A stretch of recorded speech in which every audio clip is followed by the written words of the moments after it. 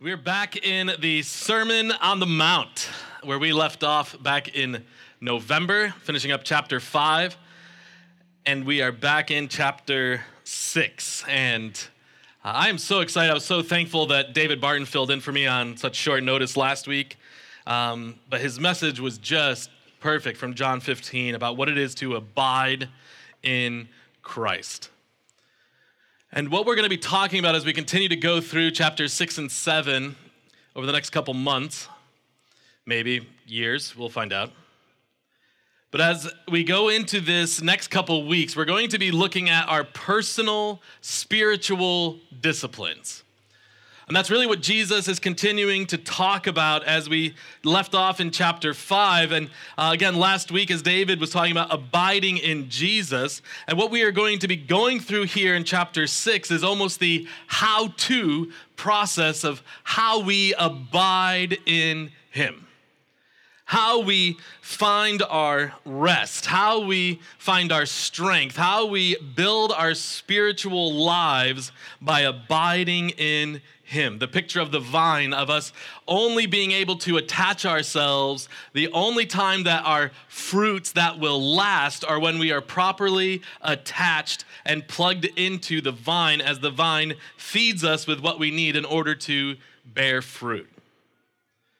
So the first thing we'll talk about is spiritual disciplines, but also, and jumping into tonight, we're going to see what happens when our heart is aligned with Jesus.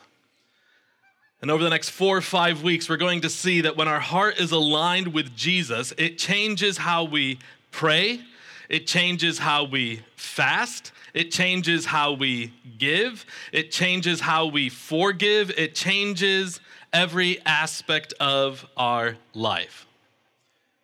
But I'd be remiss if we didn't go back to chapter 5 of the Beatitudes. Remember, as Jesus is preaching this message, and it is believed that this message, the Sermon on the Mount that we have here in Matthew 5, 6, and 7, we also have in Luke, is believed to be the message that Jesus preached repeatedly.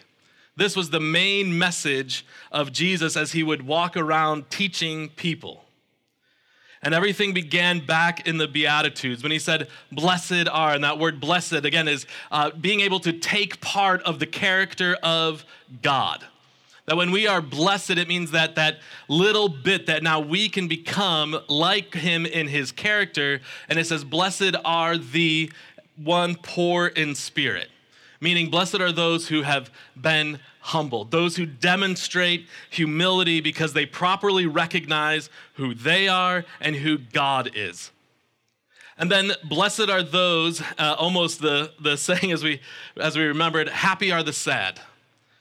Blessed are those who have been able to recognize their sin and have repented from it, who have mourned over it. Blessed are those who mourn, who are able to understand just how dead in our trespasses and sins we were and how much we needed Christ. And that attitude causes us to continually repent from our heart's sinful desire to follow after Christ. Blessed are the meek. That is us being able to let go of all of who we are, our talents and our abilities and our gifting, and we allow God to be in complete control of those. Blessed are those who thirst and hunger for righteousness. In other words, blessed are those who take part of God's character when you chase after. As if you were coming off of a survival show where you haven't eaten in 2 weeks, walking into a buffet restaurant. We hunger and we thirst for righteousness. We chase after it. We cannot wait to have that spiritual growth in our life. Blessed are the peacemakers. Blessed are those who seek after that shalom, that state of peace that only comes through God. And blessed are those who are persecuted for righteousness. And it is when we allow those aspects of our heart to be fully turned over, when we recognize who we are, and in humility and in repentance and in allowing God to have control over everything that we are, and we hunger and thirst for righteousness, now we get to this part. When we're able to allow the Holy Spirit to do his transformation in our hearts. And remember, we're going to be talking about this, Romans 12, 1 and 2. When we are conformed, it means the outside pressure, the outside culture is changing us into who it wants us to be. But when we are transformed, it starts through the Holy Spirit working inside of us, and it affects the culture around us. And so our focus tonight is going to be on the first 4 verses of Matthew chapter 6. I'm actually going to read the first 18 verses. And so if you will follow along with me, and then we'll repeat. My batteries may be going out on this light, John. I don't know if we have more batteries. Possibly. We're okay right now. But starting in chapter 6, we're going to read the first 18 verses. This is where we're going to be the next 4 weeks. And then tonight, we'll be in verses 1 through 4. So read with me Matthew chapter 6. Jesus says, "Be careful not to practice your righteousness in front of others to be seen by them. If you do, you will have no reward from your Father in heaven. So when you give to the needy, do not announce it with trumpets as the hypocrites do in the synagogues and on the streets to be honored by others. Truly I tell you, they have received the reward in full. But when you give to the needy, do not let your left hand know what your right hand is doing, so that your giving may be in secret. Then your Father, who sees what is done in secret, will reward you. And when you pray, do not be like the hypocrites, for they love to pray standing in the synagogues and on the street corners to be seen by others. Truly I tell you, they have received their reward in full. But when you pray, go into your room, close the door, and pray to your Father who is unseen. Then your Father who sees what is done in secret will reward you. And when you pray, do not keep on babbling like pagans, for they think they will be heard because of their many words. Do not be like them, for your Father knows what you need before you ask him. This then is how you should pray. Our Father in heaven, hallowed be your name. Your kingdom come, your will be done on earth as it is in heaven. Give us today our daily bread, and forgive us our debts as we also forgive our debtors. And lead us not into temptation, but deliver us from the evil one. For if you forgive other people when they sin against you, your heavenly Father will also forgive you. But if you do not forgive others their sins, your Father will not forgive your sins. When you fast, do not look somber as the hypocrites do, for they disfigure their faces to show others they are fasting. Truly I tell you, they have received the reward in full. But when you fast, put oil on your head and wash your face so that it will not be obvious to others that you are fasting, but only to your Father who is unseen. And your Father who sees what is done in secret will reward you."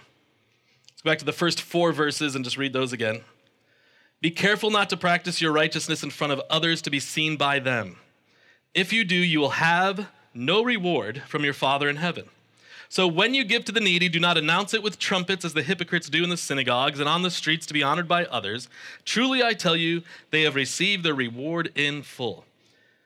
But when you give to the needy, do not let your left hand know what your right hand is doing, so that your giving may be in secret.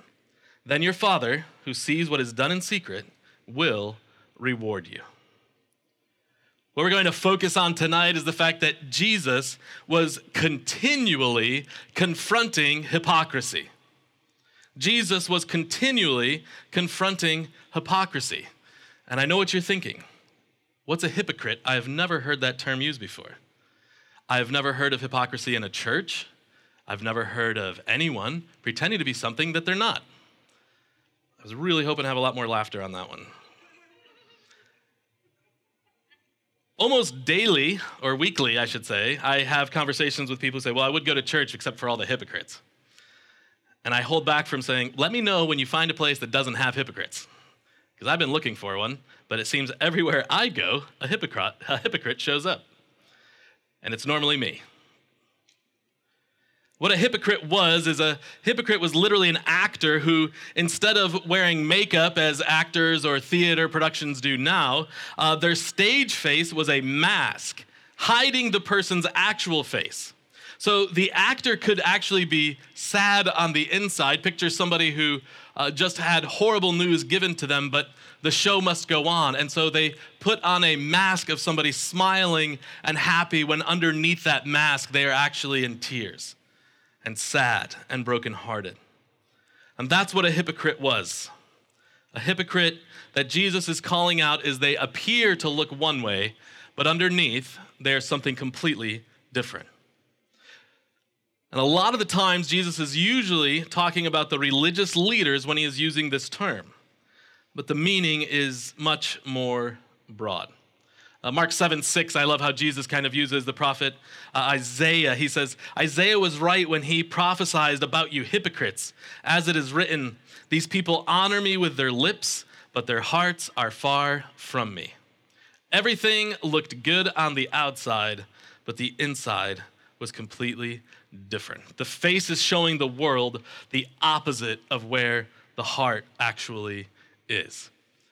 We read Matthew 23 a couple times when we were going through chapter 5, when Jesus is just being extremely confrontational to these religious leaders. And he repeats the phrase hypocrites, I believe, 17 times in those verses. You hypocrites, you blind guides, you hypocrites, you, and he fills it into these religious leaders who, although they claim to know God better than anyone else, did not recognize the Messiah, the Son of God, when he was standing in front of them. They were more interested in keeping their following, keeping their popularity, keeping their influence than they were of worshiping the true God. Augustine wrote, "It is not the being seen of men that is wrong, but doing these things for the purpose of being seen of men. The problem with a hypocrite is his motivation. He does not want to be holy, he only wants to seem to be holy. He is more concerned with his reputation for righteousness than about actually becoming righteous. The approbation of men matters more to him than the approval of God." So we see Jesus confronting hypocrisy. And as he's going into this list of spiritual disciplines, prayer, fasting, giving, forgiving, that we'll cover in chapter 6, what we see is that Jesus is going back to the root issue, our hearts. Our sinful nature that continually comes back over and over again. But when our heart is in the right place, we don't have to force ourselves to do the things we are intended to do. One writer writes, "In many ways, the attitude of obedience is much more vital than the act. Because if the attitude is right, the act will naturally follow. But the right action with the wrong motive is nothing but hypocrisy."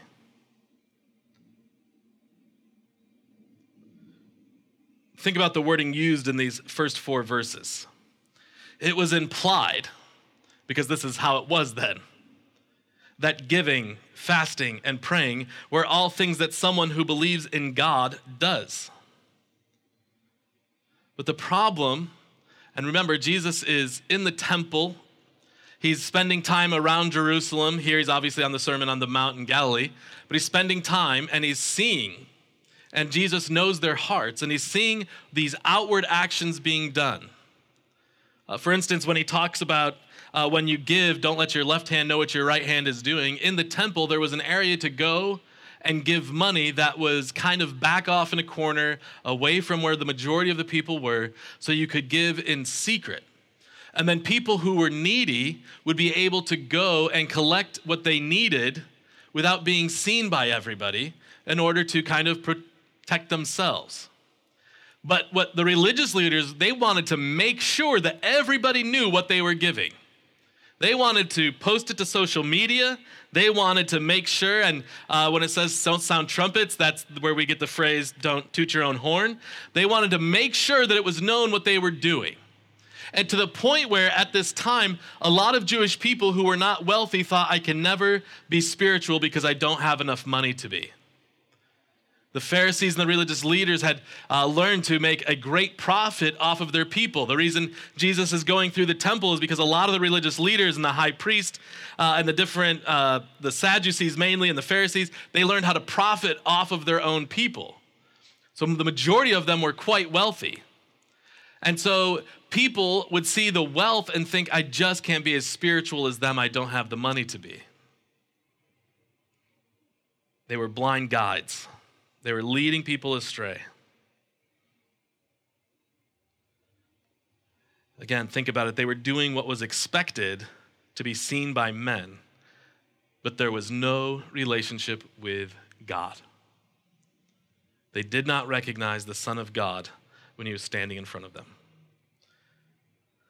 Why? Well, I like to compare this to idol worship.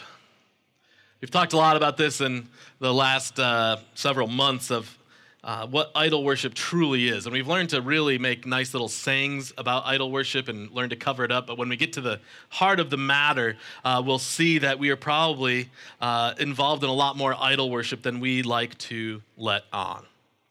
So question number one for you this evening is, are you growing in a relationship with God, or are you worshiping idols?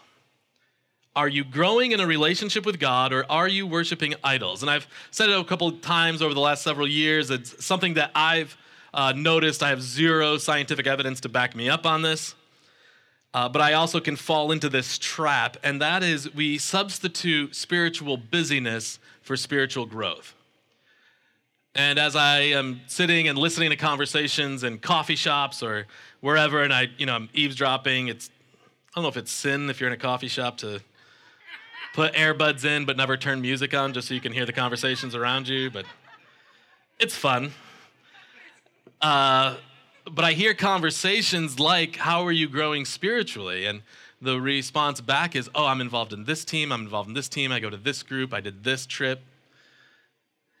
And I want to turn around and say, no, he asked you how you're growing spiritually, not how busy is your schedule. I'm not saying you can't grow in those avenues, but are we asking the question, are we actually growing in a relationship with God? As we said, our term, or the way we define discipleship here at Hope Church is, are you moving one step closer in your relationship with Christ? Can you look back and say, I used to be there, but now I'm here?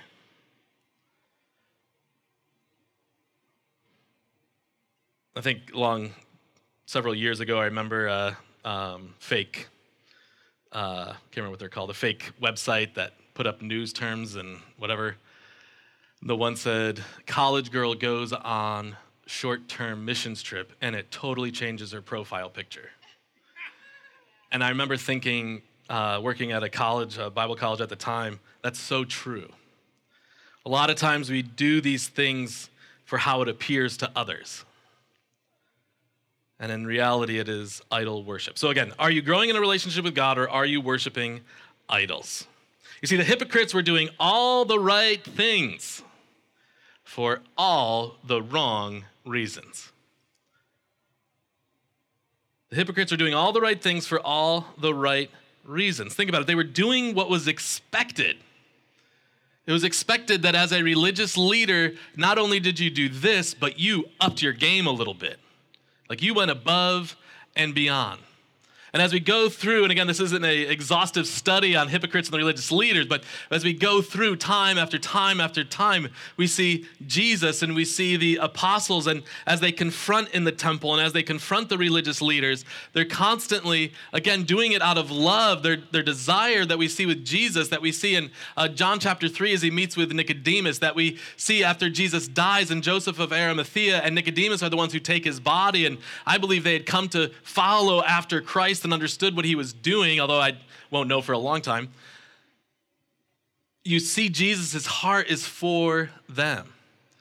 We see in Mark the way that Jesus records after he's talking to this rich young ruler, and after he says, sell everything and follow me, and the rich young ruler is sad and goes away because he wasn't going to do that. But Jesus loved him still. It says Jesus loved him.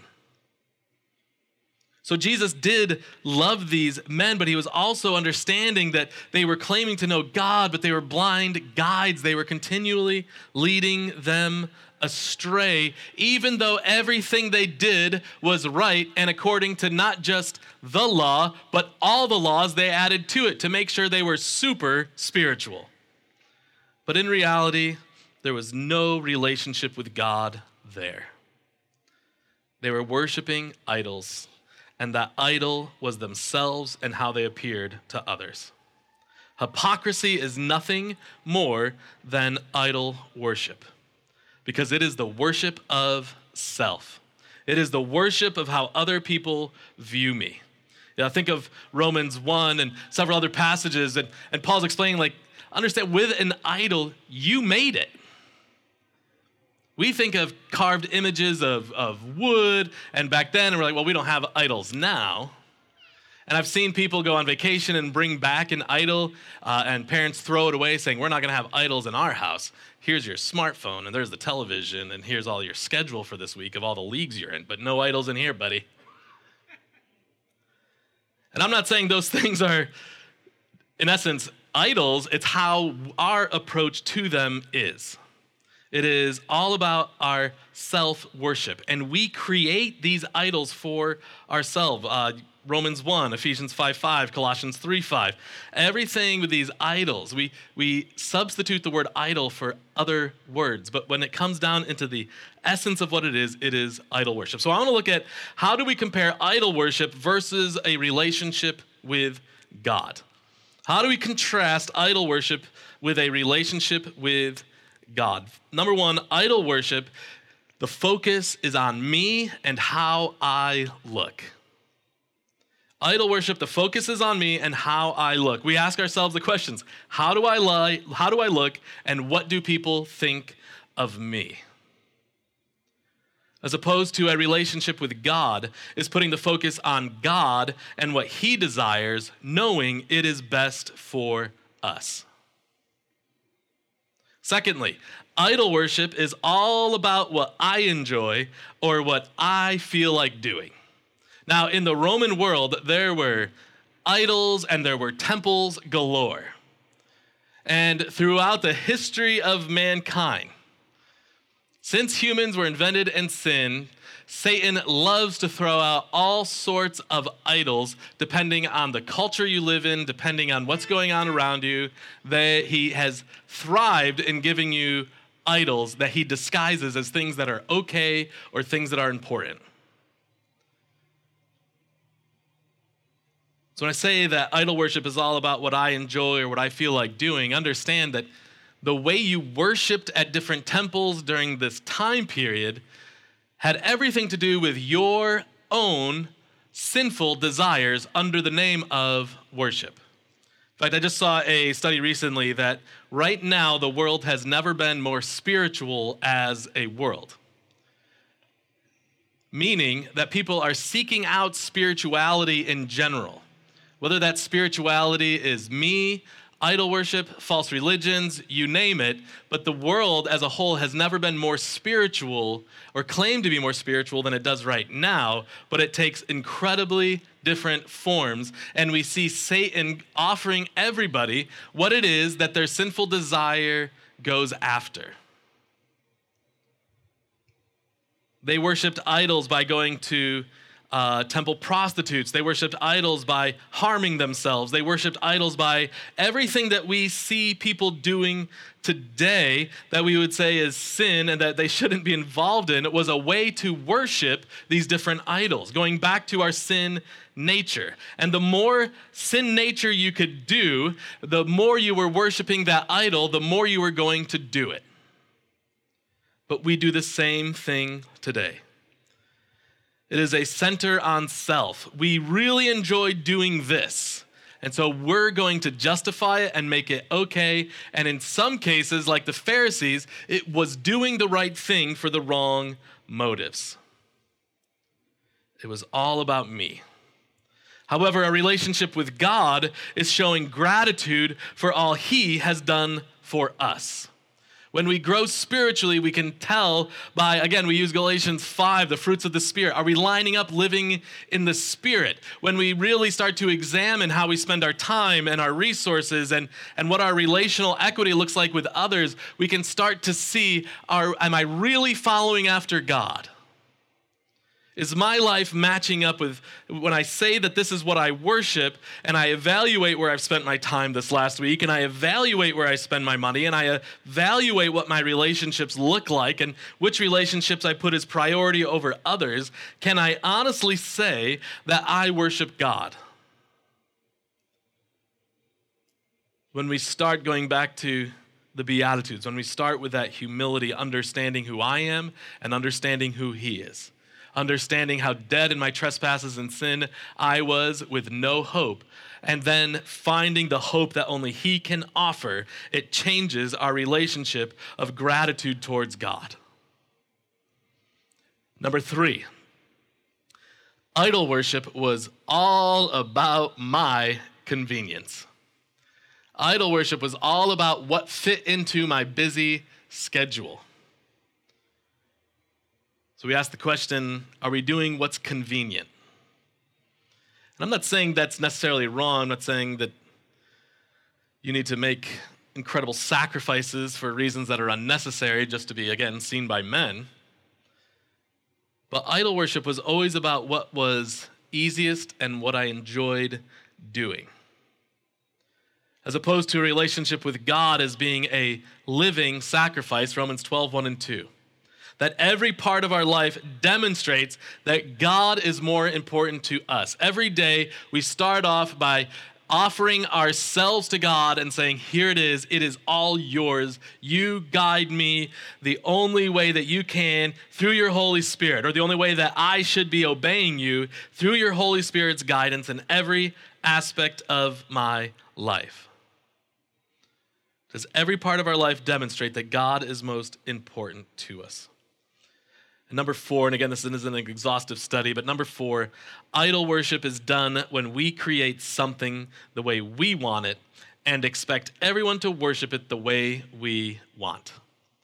Idol worship is when we create something, or when we think we've discovered something, or we've found something, and we start to get frustrated with other people when they're not worshiping it the way that we believe they should. Here's an example. You're driving down the road. You're the best driver you've ever met. And you think people should know that. And then somebody cuts you off, and you instruct them in strategic ways, letting them know that's not how you appreciate being worshiped. And then they respond because they also have a very high respect level for their driving. And then they respond back, letting you know you're not worshiping them the way they feel that they should be worshiped. And really, I believe it was Matt Chandler said that that's really whenever we find ourselves getting upset, it's because we have such a high opinion of self that we can't understand why somebody wouldn't listen to us, do what we want, when we want it. And in a lot of cases, and this is my own words, how did they not read my mind? Don't they know who I am? In my head, I'm phenomenal. And you should be doing exactly what I want, where I want, when I want. And so a lot of the time, the very idol isn't as much a carven image as it is our own hearts. We create something the way we want it and expect everyone to worship it the way we want. And that's usually the most true about ourselves, about our schedule, about my time, my money. However, a relationship with God is allowing the creator of all things to guide us, his created beings, into a more reliant and being more thankful for him. As we go through these next couple weeks, I'm really excited to go in and start talking about prayer. I've been studying for it. It's already just destroying my heart. We're going to have some really special services doing things we haven't really done before as we examine what it means to look at our prayer life. But again, when we're growing spiritually, it means that we have a relationship with God, who is the creator of all things, and we're allowing him to guide us into being more reliant on him and being more thankful for all that he's done. And then question number 2, to ask yourself, are you desiring to be more like Christ, or are you putting on a show? Are you desiring to be more like Christ, or are you putting on a show? And this is when we really do a heart check and examine our spiritual lives. We have to ask ourselves, are we truly at the core of it? When we are at home and we're like, man, I have nothing to do, I should pick up my Bible. Man, I have nothing to do, I should spend more time in prayer.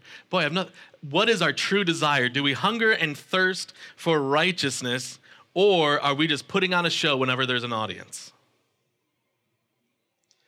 And over the next couple weeks especially, we are going to examine our prayer lives, our time alone with God, how we forgive, how we give. And as we do that, we will be able to determine, are we growing in our relationship with God, or are we those hypocrites who put on a great outward appearance for all to see, but inside, as Jesus told them, you are whitewashed tombs.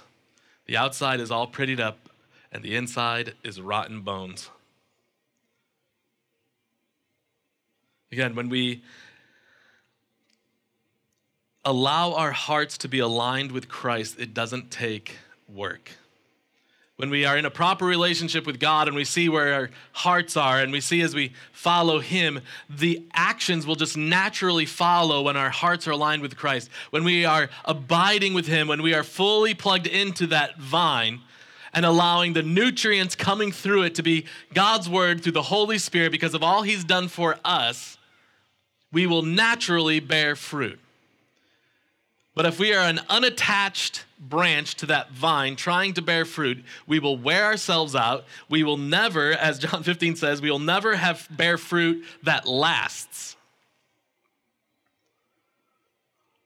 So these are the questions that I want you to start asking yourself as we go through this week. Because this is an opportunity to grow. This is an opportunity to keep each other accountable as we go into community groups. And if you're not in a community group, please come and talk to me or Will or Liz afterwards. We would love where we have them all through the week at different times, early morning, evenings, whatever. We will make it work.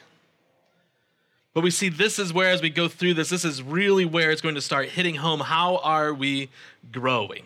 Are we actually growing in our spiritual lives, or are we just putting on a show? Are we just busying up our schedules? Because this is going to be our focus moving forward. I actually wanted to start in January saying, hey, let's just spend this year praying. We've been saying for a couple months, we don't know what God's doing. We don't know where God's leading, but man, am I excited to find out. And so as a church, our goal is that this year would just be dedicated to praying together, praying privately, setting aside time to just pray, asking God, what is it that you want for me? What is it you want for my family, for this community, for our church? What is it that you want, and can you guide us to do your will? Coming up when we talk through the Lord's Prayer. So that's why we're putting such a strong emphasis on prayer for this year. That's why we are, as we have gone through the Sermon on the Mount, that's why we keep coming back to, where is your heart? Are you actually growing spiritually, or are you just putting on a show? So it's going to be hard-hitting. I know, because I've been crushed already. I hope that you join with us as we continually say, we are in this together. We are in this to be iron sharpening iron. We are in this to learn together, to grow together.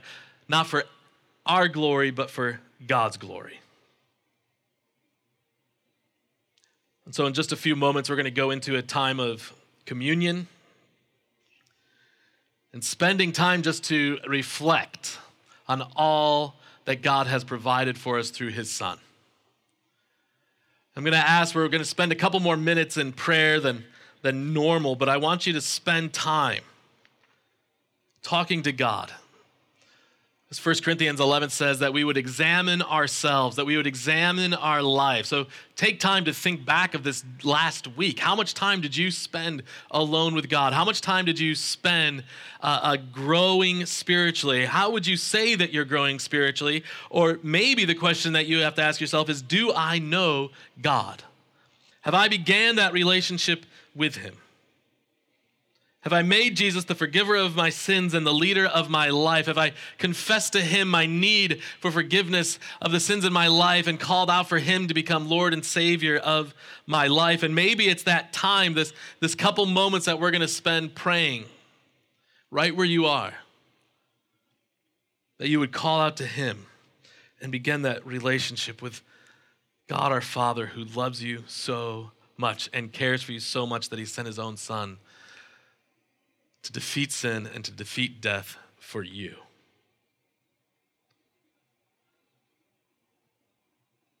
So right now, if you would, we're going to I'll set a timer for 4 minutes, I guess. Just came up with that number. Nothing spiritual about it.